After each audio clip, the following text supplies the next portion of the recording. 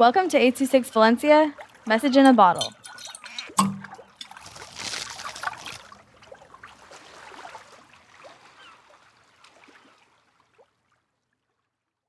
Senior Season by Leanne of 826 Valencia.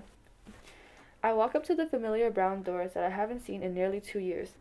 I yank it open and the familiar scent of Galileo hits me. I walk in with my backpack and head to the small gym on the right, and I'm greeted with familiar faces and voices. The summer heat warms up the tiny gym on Bay Street. It was my first day back on the court at Galileo since my sophomore year. Coming back felt great, but I was so anxious and nervous for what's to come because I was so out of shape from staying at home and distance learning. I grabbed the volleyball and headed over to my friend where we started peppering. After the first day, I was so tired and sore from playing after so long.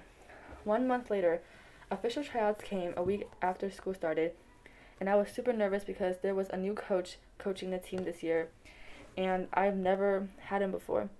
Trials was nerve-wracking because I haven't really seen a lot of the girls play from JV, and I previously was playing on the varsity team.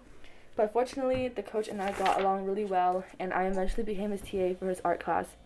My friend and I were named the captains of the team, so we had a lot to prepare, and we had to communicate between both players and coaches to host, organize, and plan team bonding events. But not long after, we had our first league game against ICA, which is an all-girls school. I was not nervous, but I was nervous. I walk into the gym with my team, and we are greeted with 20 girls in royal blue jerseys warming up. We walk over to our bench and start changing. I put my ankle brace, knee pads, and shoes on before going to the middle of the court and warming up with the team and leading stretches. The referee blows her whistle, and I go up to her for the coin toss to determine who gets the first serve. We ended up winning the toss and getting the first serve. Both teams greet each other, and we started huddling with our coach to go over the positions and game plan. Not long after, I headed onto the court and stood in the back of the court before coming out for the libero because I was the middle blocker. The game was awfully long, and I hated every second of it. The setter wouldn't set me, and when she did, it was an offset, so I barely got any hits. We ended up losing, and I started tearing up because I was so frustrated that I didn't get to help my team. And it wasn't like I didn't want to help, I couldn't. I cried the whole way home that day. For the next few games, the same thing kept happening, and I got really mad, and the coach was starting to notice my frustration during games and practices. I was no longer having fun and enjoying the process, so I genuinely thought about quitting the team.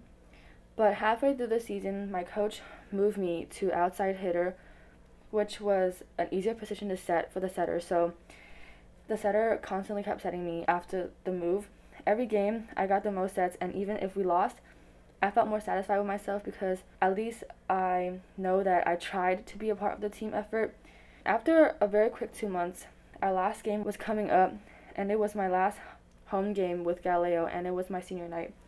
I was super nervous but excited because the gym would be all decorated, the underclassmen would have their posters up for all of us, and our friends and families would all be in the stands cheering for us. All the seniors got dressed up in dresses and took pictures in the courtyard while the underclassmen decorated the gym and got the introductions ready. The time came and we were all in our jerseys waiting behind the door that was decorated with yellow and purple streamers. One by one, our coach announced the senior's name and handed us flowers, a picture frame with a picture that he edited with all the seniors as well as the team photo, along with personal goodie bags from our underclassmen. After the announcements, we went back to the bench and got ready to play our last match. During the match, there were lots of up and down, but my favorite memory was definitely the third set, where we were down 13-24 against Burton, and our team came back and got caught up at 23-24, but unfortunately we lost the set still.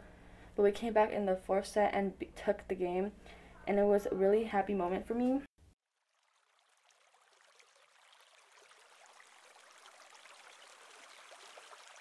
I26 Valencia is a non-profit organization dedicated to supporting under-researched students with their writing skills and to helping teachers inspire their students to write.